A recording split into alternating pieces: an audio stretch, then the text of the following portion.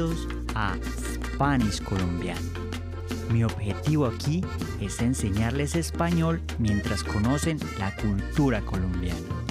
Ya sea que quieran hablar español como nosotros los colombianos o simplemente conocer nuestra cultura, han llegado al lugar correcto. Yo soy Jorge. No soy profesor, no soy tutor, simplemente un amigo colombiano. Entonces, sírvanse un cafecito con leche, acompáñenlo con buñuelo, relájense y disfruten Spanish colombiano.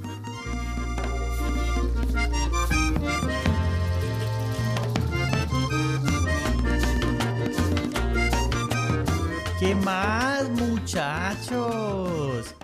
¿Cómo se encuentran el día de hoy? Espero que muy bien. Bienvenidos a un episodio más de Spanish Colombiano, el lugar número 1 para las personas que quieren aprender español de Colombia.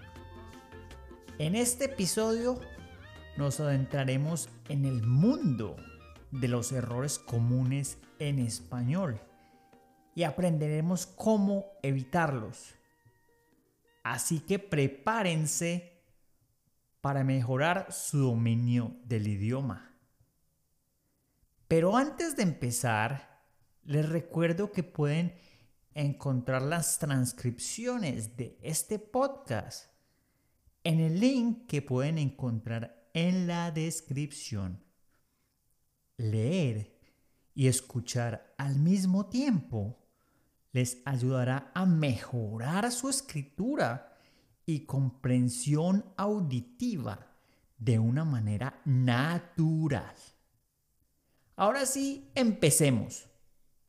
Un error muy común es la confusión entre ser y estar. Muchos estudiantes de español se enfrentan a esta dificultad, ya que ambos verbos significan to be en inglés. Sin embargo, hay una diferencia clave en su uso. Ser se utiliza para descubrir características permanentes o esenciales, como la nacionalidad o la profesión. Por otro lado, estar se utiliza para hablar de estados o situaciones temporales, como la ubicación o los sentimientos. Veamos un ejemplo para que entiendan mejor. Si yo digo, soy profesor de español, en este caso, ser se utiliza para hablar de una característica permanente o una profesión. Indica que ser profesor de español es parte de la identidad o la ocupación principal de la persona. Mientras si yo digo estoy cansado, aquí estar se utiliza para expresar un estado o una condición temporal. Indica que en ese momento la persona se siente cansada, pero es algo que puede cambiar en el futuro. Segundo error común es la mala conjugación de los verbos regulares en el pasado. En español, los verbos se conjugan de una manera diferente en el pasado dependiendo de si terminan en ar, o ir. Es importante aprender estas conjugaciones para evitar errores. Por ejemplo, el verbo hablar se convierte en hablé en la primera persona del singular en el pasado. Yo digo, hablé con mi amigo ayer. Verbo hablar en pasado. El tercer error frecuente se produce al usar los pronombres de objeto directo e indirecto de una manera incorrecta. Recuerden que el pronombre de objeto directo sustituye al sustantivo que recibe la acción directamente, mientras que el pronombre de objeto indirecto sustituye al sustantivo que recibe la acción indirectamente. Ejemplo: me gusta el libro. Objeto directo. Versus lo leo todos los días. Objeto directo. Otro error común es la confusión entre los verbos saber y conocer.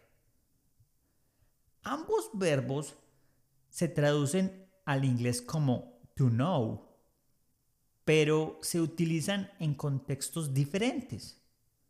Saber se usa para hablar de conocimientos o información, mientras que conocer se utiliza para hablar de estar familiarizado con personas, lugares o cosas. Ejemplo: sé hablar inglés, saber, versus conozco a Juan, conocer. El quinto error común es la confusión entre por y para. Muchos estudiantes de español tienden a confundir el uso de por y para.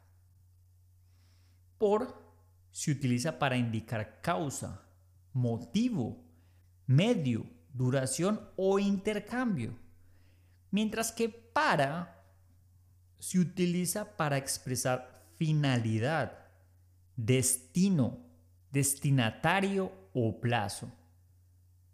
Es importante comprender la diferencia entre ambos para evitar errores de uso.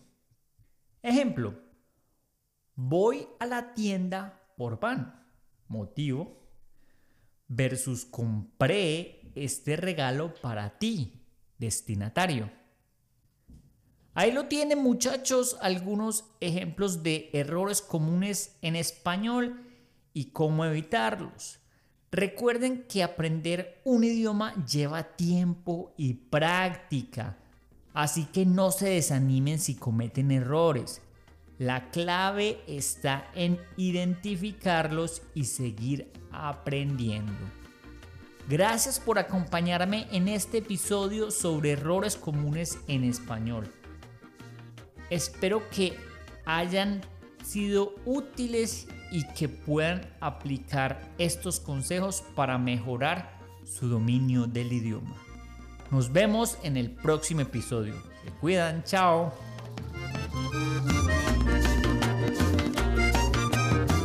Gracias por escuchar este episodio de Spanish Colombiano. Si les gustó lo que acabaron de escuchar y aprendieron algo nuevo, por favor síganme y dejen un comentario. Esto me ayudará a continuar trayéndoles más contenido y ayudará a otras personas a encontrar este material de aprendizaje. En la descripción de este episodio podrán encontrar los enlaces a mi canal de YouTube y a mi Instagram, donde tendré contenido adicional en español. Sigan practicando y recuerden: persistir, insistir, nunca desistir. Nos vemos, chao.